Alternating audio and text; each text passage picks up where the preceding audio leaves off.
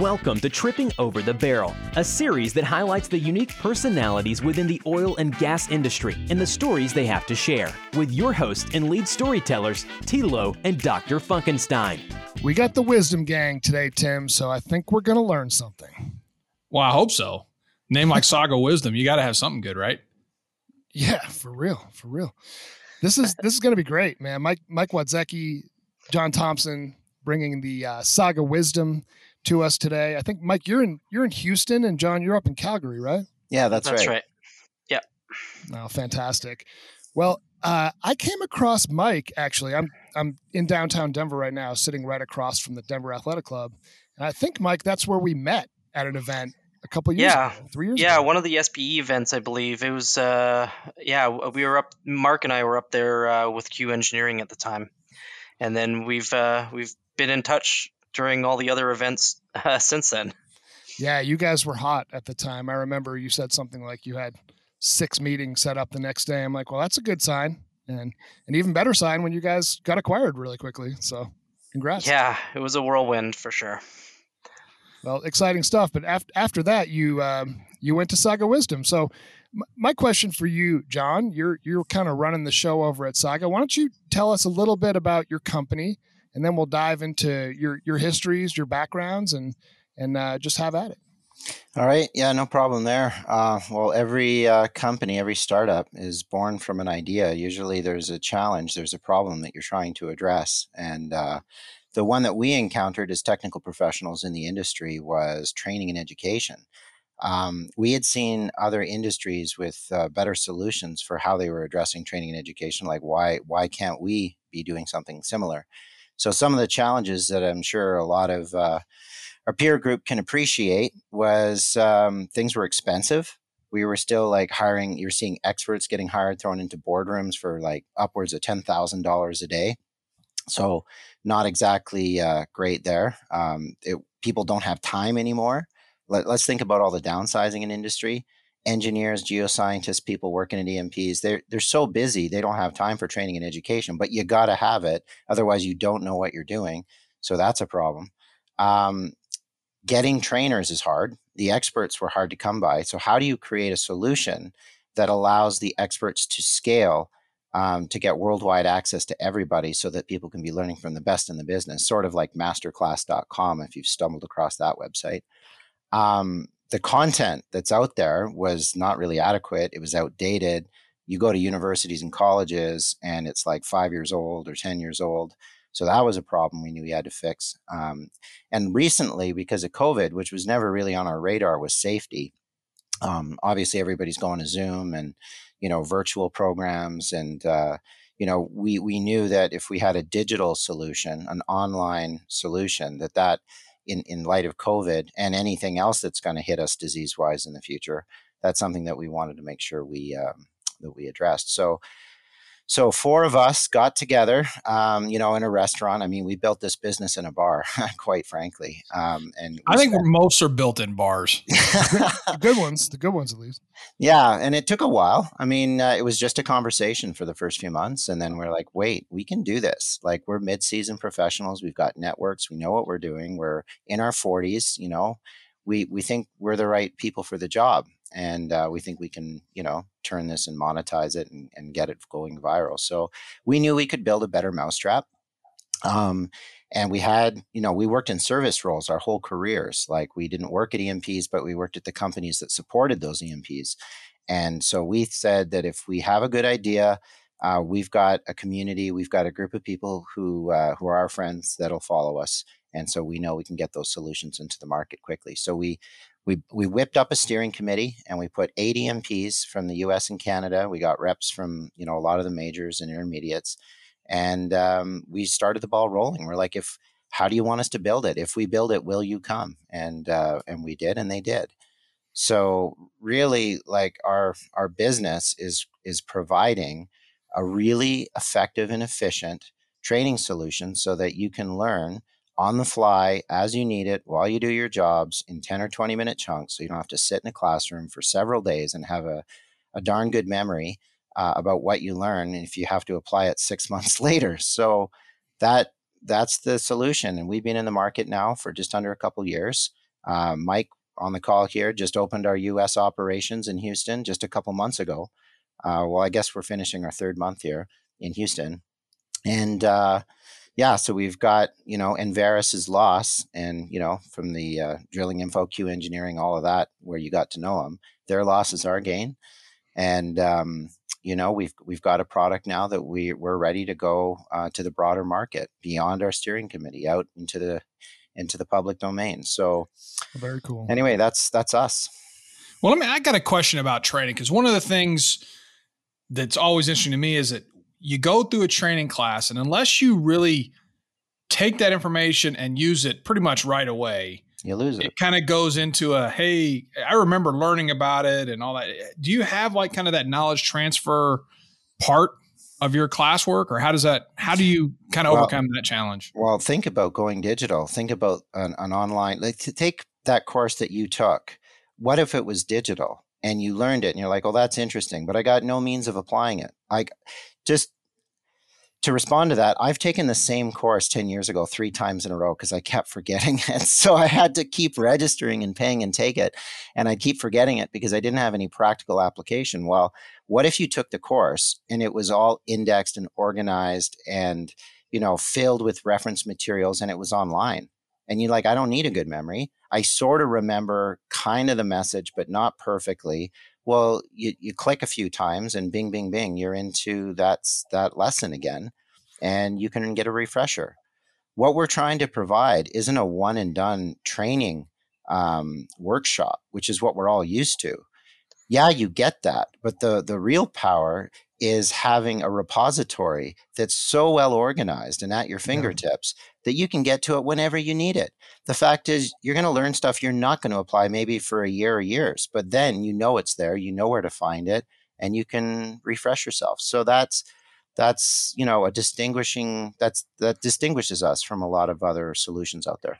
Yeah, and another thing to mention, no worries. The other thing to mention there too is, courses a lot of the time become stagnant. So one of the things that Saga does differently than a lot of other training courses is that we add chapters. We have, auxiliary instructors come in and say, hey, I can fill in the gap on this particular topic and add a chapter to this general part of the course. And so it's always evolving and always changing, and we're always trying to make it evergreen, so that way the users are always gaining something through that subscription year.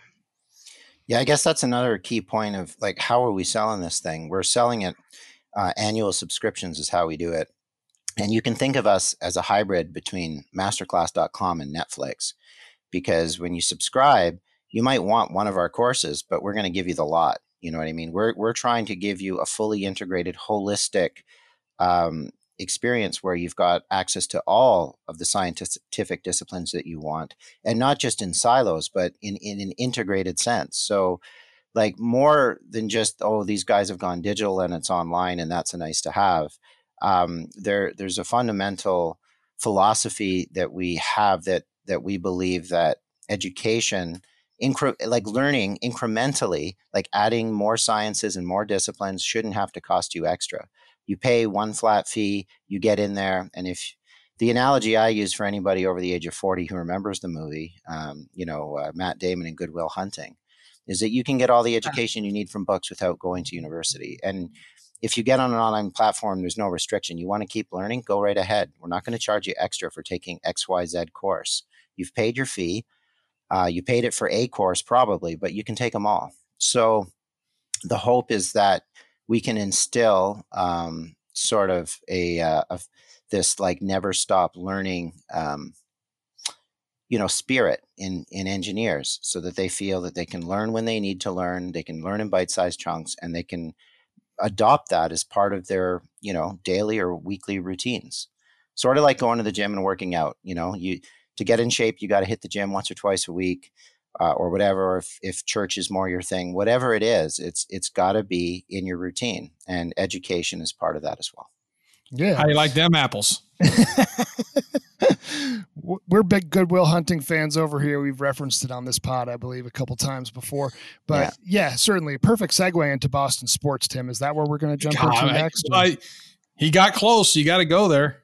I mean, Patriots just spent a lot of money. Yeah. So I want to. John and I are not fans of Boston. We're both Montreal Canadiens fans. No, if you glance off of anything Boston, we're going to wind up in Boston sports with Jeremy. So, all right. So, well, I was born in Montreal, so I won't hold it against you, but I'm a Habs fan.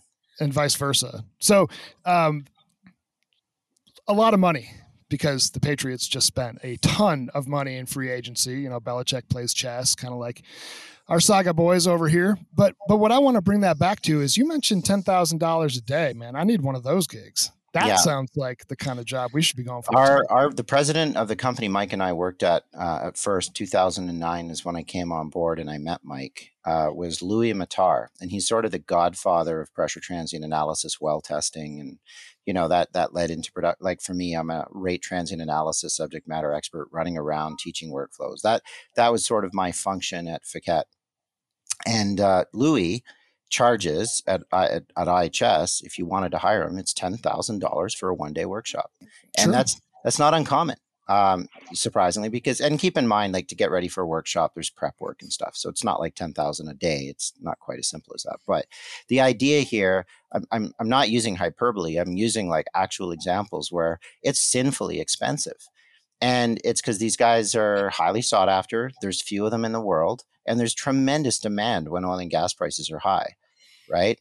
Prices for most trainers have come down in the last year or two because of the downturn, but that's going to change. And we can already see the winds of change blowing back to the way they used to be. And these guys are going to start commanding large compensation things. So like, and I don't know, modern E&Ps just don't have that kind of disposable income for a lot of things. And so, but they need to know what they're doing. So if not us, somebody would have had to come up with, a more cost-effective and superior solution for learning things. And we, like I said, we took it upon ourselves. We saw a gap and we want to try to fill it.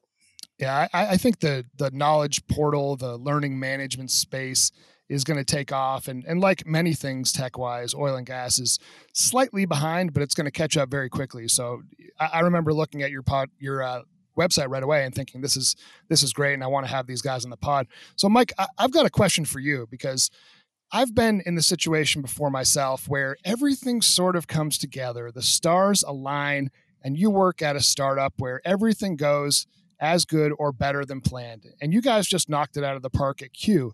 So I want to know, you were probably methodical about your next move coming off such a successful run and then exit. What was it that pushed you towards Saga to make you think maybe we could repeat that here?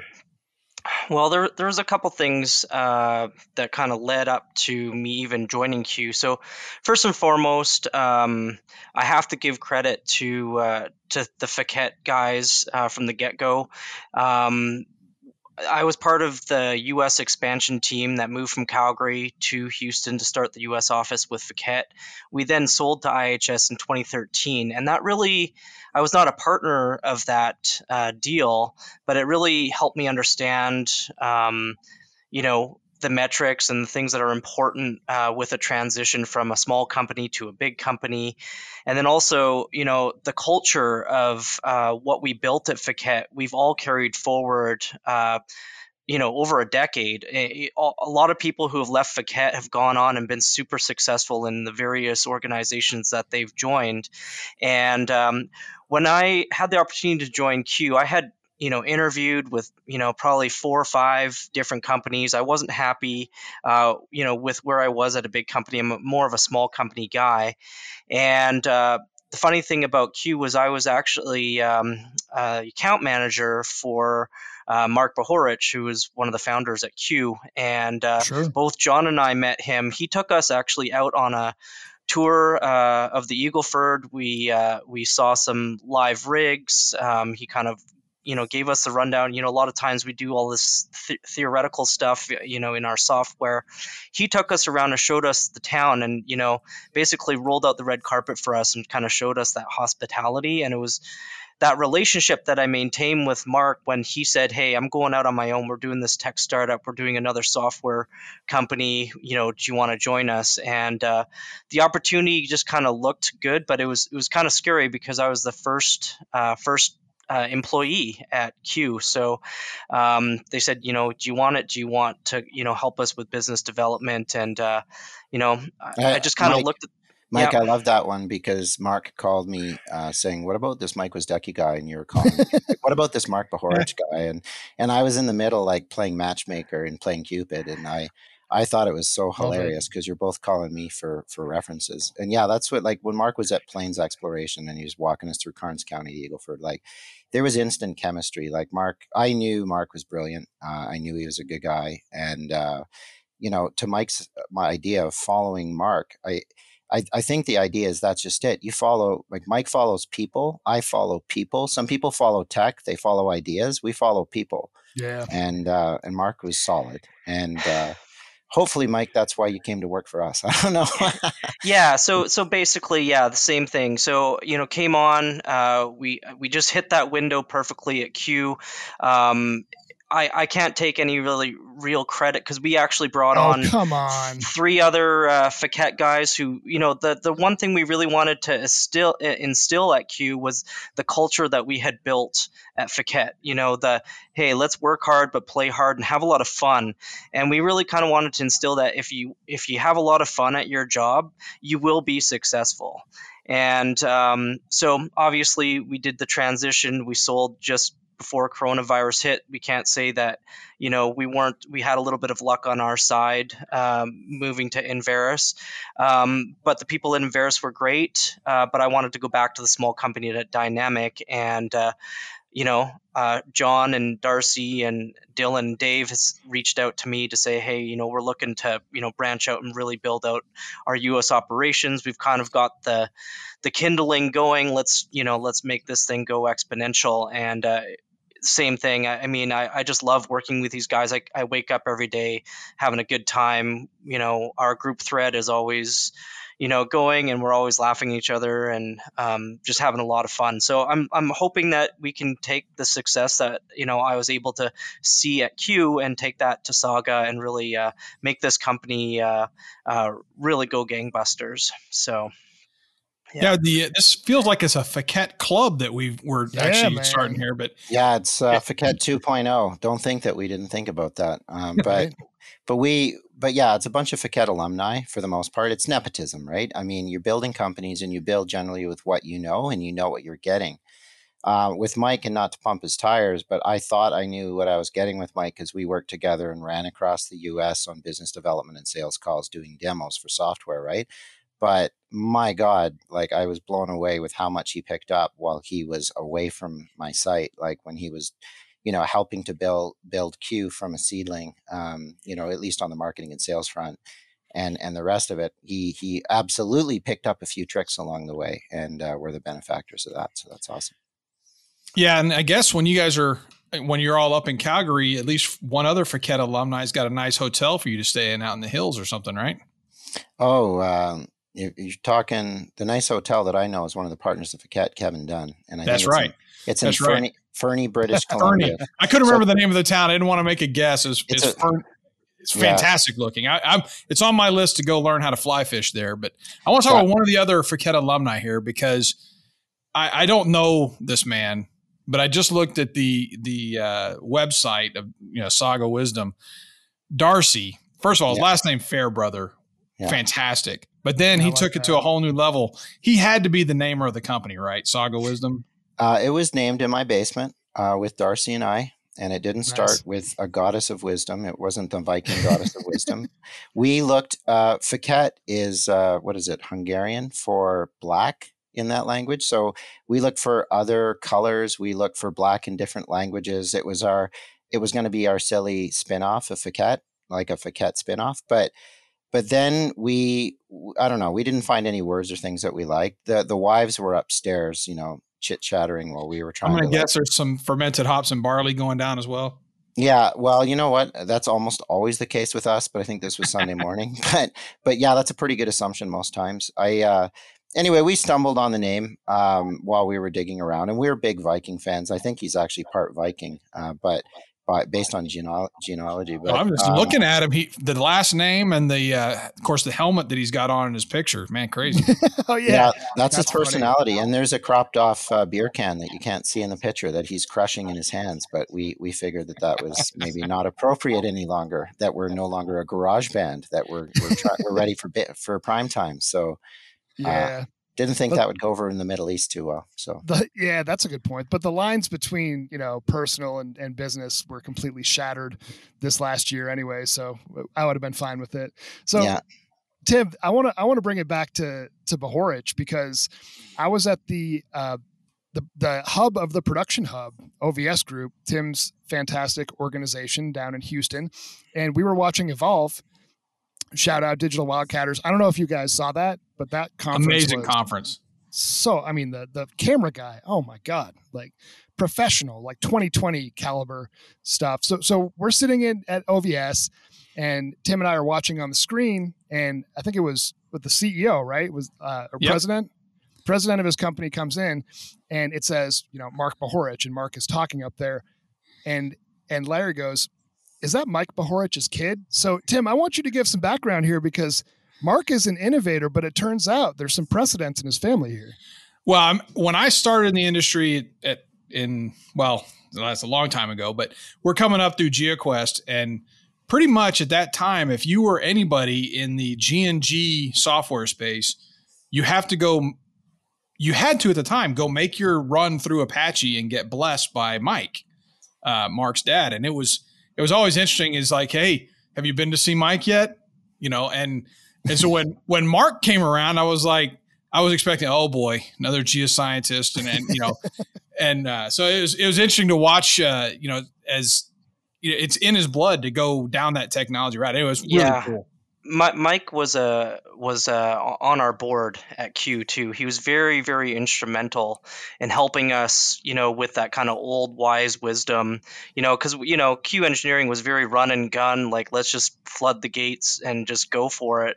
And there was times where he'd give us pause to think, have you thought about this or have you thought about that? And he was in on every single one of our Monday morning sales meetings. So I can't say enough about Mike Bohorich and his guidance and whatnot for Q. We definitely couldn't have done what we did without him. And John has worked with Mike as well from some of the consulting types of questions he's had and whatnot. Well, he's very smart. Yeah, I don't know Mike like Mike, but obviously I know Mark pretty good. And I asked Mike if he would give us some early feedback on Saga in our first year of business, when we had a pretty like first version of our platform and only one course in rate transient analysis. And I said, Mike, what do you think? And like, how do we scale this? And like, he gave me some pretty invaluable feedback. So yeah, like I don't know Mike well, but that's my Mike story. And their whole family is successful. I mean, Mark's got brothers that are in energy. Everything that they do has become very, very successful. And we can give Cloudbreak a bit of a shout out, I suppose, right? Oh, with, yeah. Lauren and his wife's company, and he's come on board of that one. And yeah, while we're name dropping, let's do them all. Yeah. No, also, I think Mark has a podcast on Digital Wildcatters. So no, really.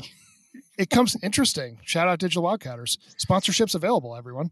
Anyways, no, that Cloudbreak is very interesting. It's sort of an incubator of sorts, but basically Mark and his wife, it seems like, are vetting out ideas and then putting teams together. You don't find capital. Yeah, you don't find capital from a seed, from an idea. Nobody does that. They want to see revenue first, and so that's pretty special.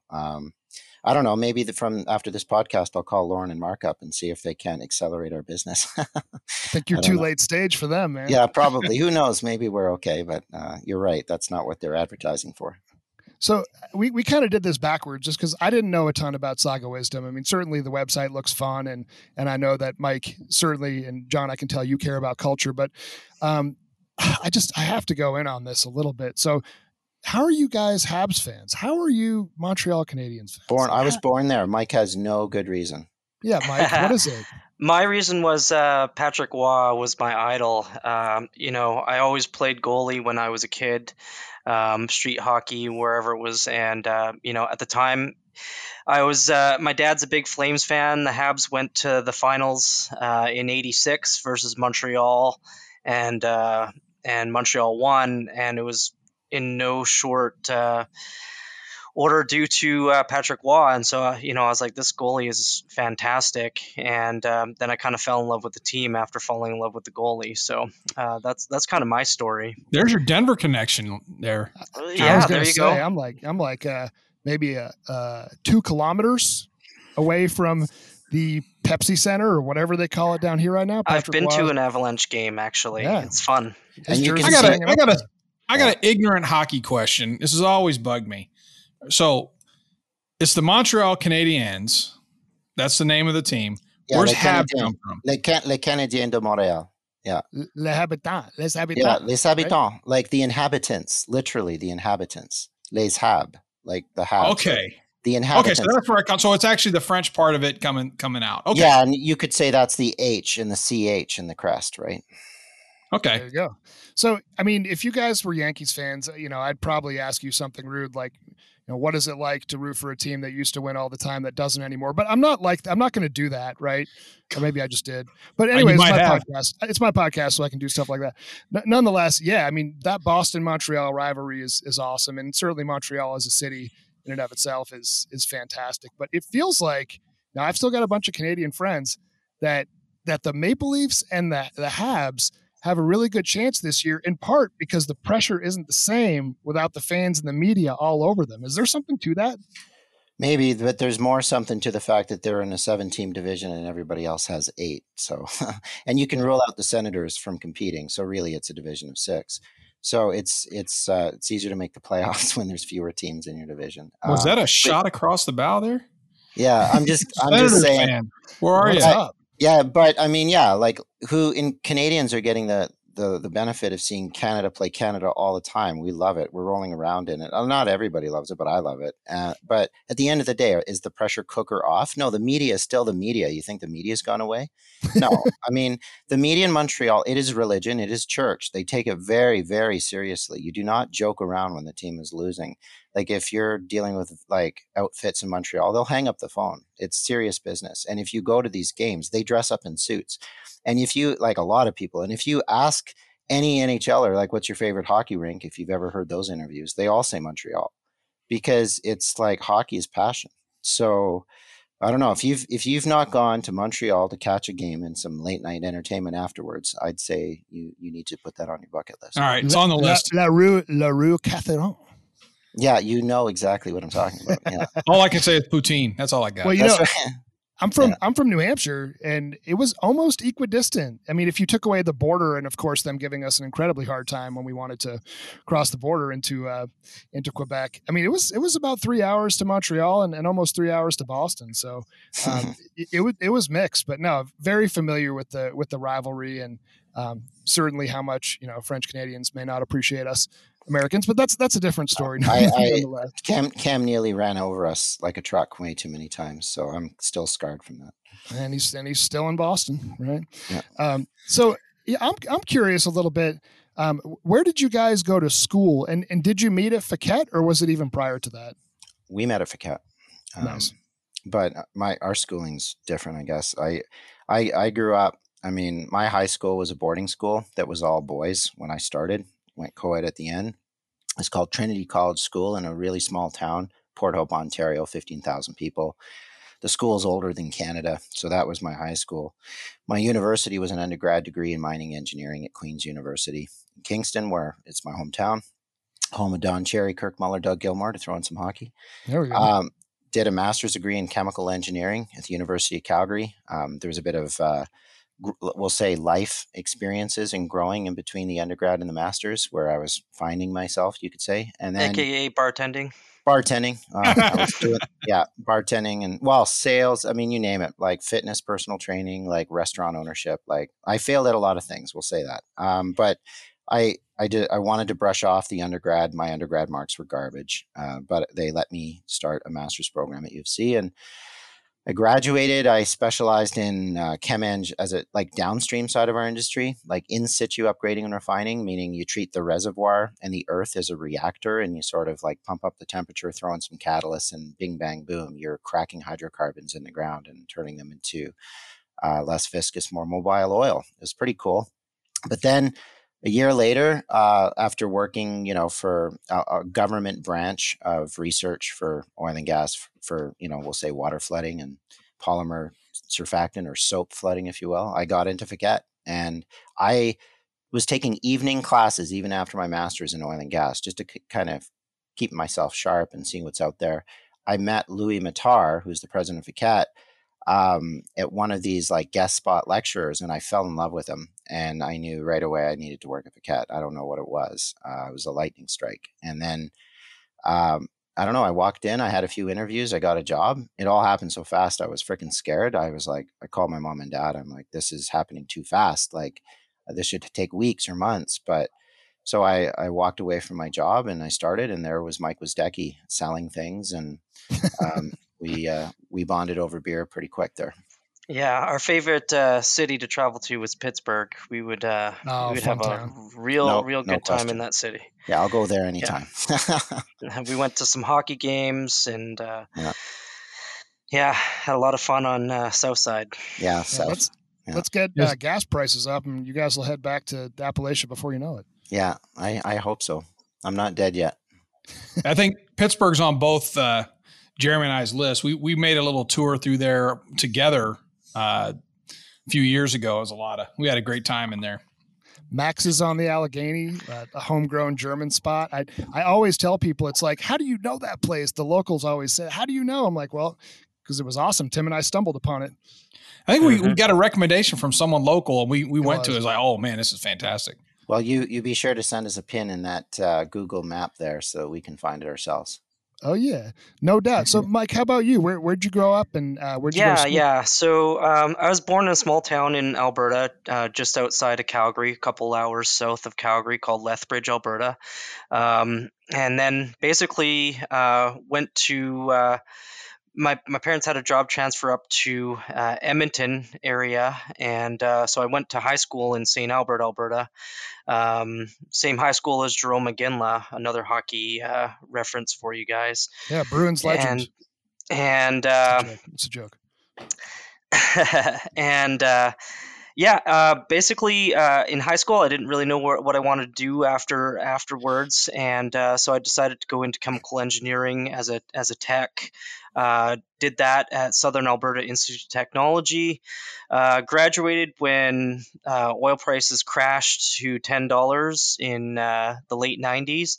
So there was no chemical engineering jobs for me at the time, and so I actually I went into carpentry, built some houses for a while, and then realized I didn't want to work outside in minus 40 for the rest of my life. And Who does? and so decided to go back to school, and that's when I got my petroleum engineering degree. And then went into industry, actually doing pressure transient analysis work at a small little E&P up in Calgary called Trilogy Energy.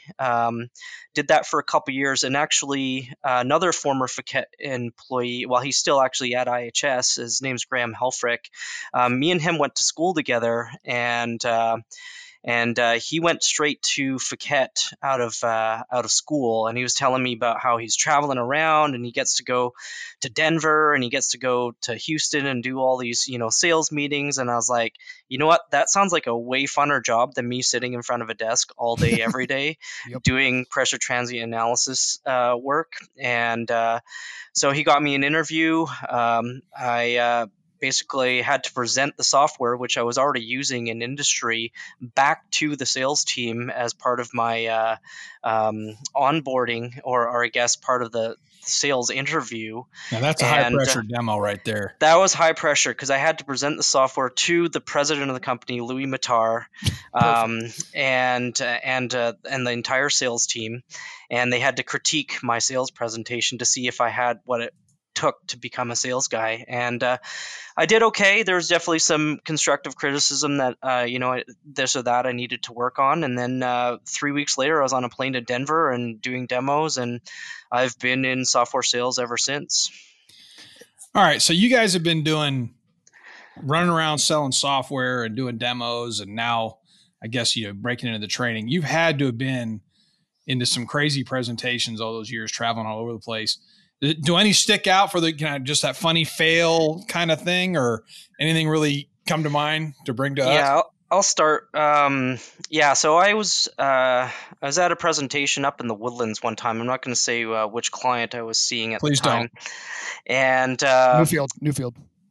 No, it wasn't an EMP. It was an actual vendor that they still needed our software to do engineering analysis. And as an old guy, probably in his late 60s, should have retired, 5 years earlier, but he was just kind of hanging on for whatever reason. Well, this whole room, he gets a whole group together. It's boardroom.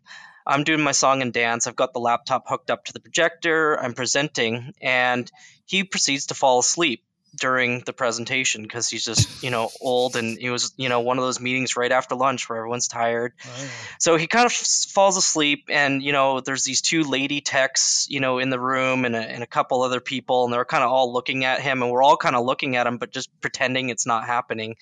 And he starts falling asleep. Did he go into full snore mode, or he's just completely just about, he was doing the head nod, and, the hand would drop off the arm of the chair and stuff like that.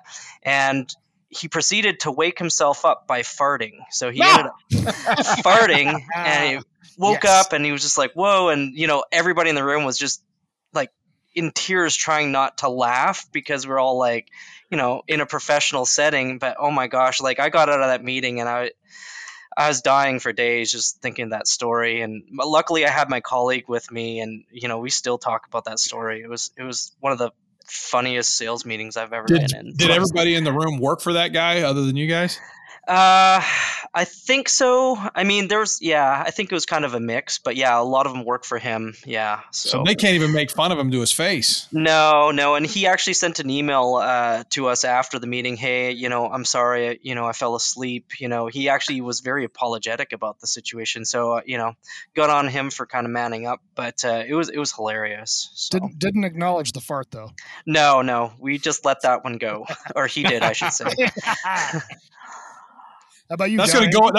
That's gonna go in my book, Jeremy. That's a good one. Yeah, I got a good one, and it's building on the whole Woodford theme that Mike had started. Back when I started at Ficat, like right away, before you start selling software, before you're allowed to talk to a customer, they obviously have to teach you so you know what you're talking about, right? So I started you start with this Louis Matar guy who's like, the senior technical person there, the godfather of everything. And he takes you at like 6 a.m. You're in his office every day for the first 3 months. And he's just drilling you with like technical stuff so that you're competent and you're equipped to present the software and know what you're talking about. Well, after finishing 3 months of this Louis Matar boot camp, I got thrust into my first ever sales demo where I'm the technical person who's trying to go through all the take the data, put it through the analysis techniques, bing, bing, bing, and you're done. Well, I did it on a shale gas well from Cimarex that was Woodford. And the workflow we were putting it through wasn't equipped for shale wells. It didn't have multi-fract horizontal well geometry considerations. We never dealt with nano-Darcy reservoirs. And the client had actually held back a bunch of the production history on the data that they gave me under a hat. And they said, here, analyze this, interpret this. And I did. And I threw it through all the techniques, and all the numbers were nonsense, and the forecasts and the reserves and all, it was nonsense. And they said, well, kid, we've got the rest of the data. You're way off. You don't know what you're talking about. We're going to cancel all training with Ficat. We're going to drop our software. And like, this is my first ever demo, right? And I've just lost the account. And so like my tail's between my legs, I go like crying up to the upper floor where, the Godfather lives. And I said, you taught me it this way. Like, what the heck? And he's like, I don't know what to tell you. Like, I haven't seen these wells before. And that was the beginning of the shale boom. And I worked for a vendor with Mike, essentially selling data interpretation workflows, analysis and modeling and all this kind of stuff. And I was there when it was all getting developed for shale. And so that's how my career totally took off, because I was at the right place at the right time, fielding all the calls for shale wells. And Louis Matar and Dave Anderson, the CEO of Saga Wisdom and a partner of Fiquet, with the rest of the guys there, they thought shale might be a passing fancy, and like, let's give all the shale wells to John, because it's probably not going to be around for very long. And I was picking up all the phone calls, so it just right place, right time. And anyway, we got the business back eventually, but that was my story. Wow, that's good stuff. Well, fellas, I just wanted to say, but Tim, you got some? It just reminded me of a story from my summer internship when I was coming out of school.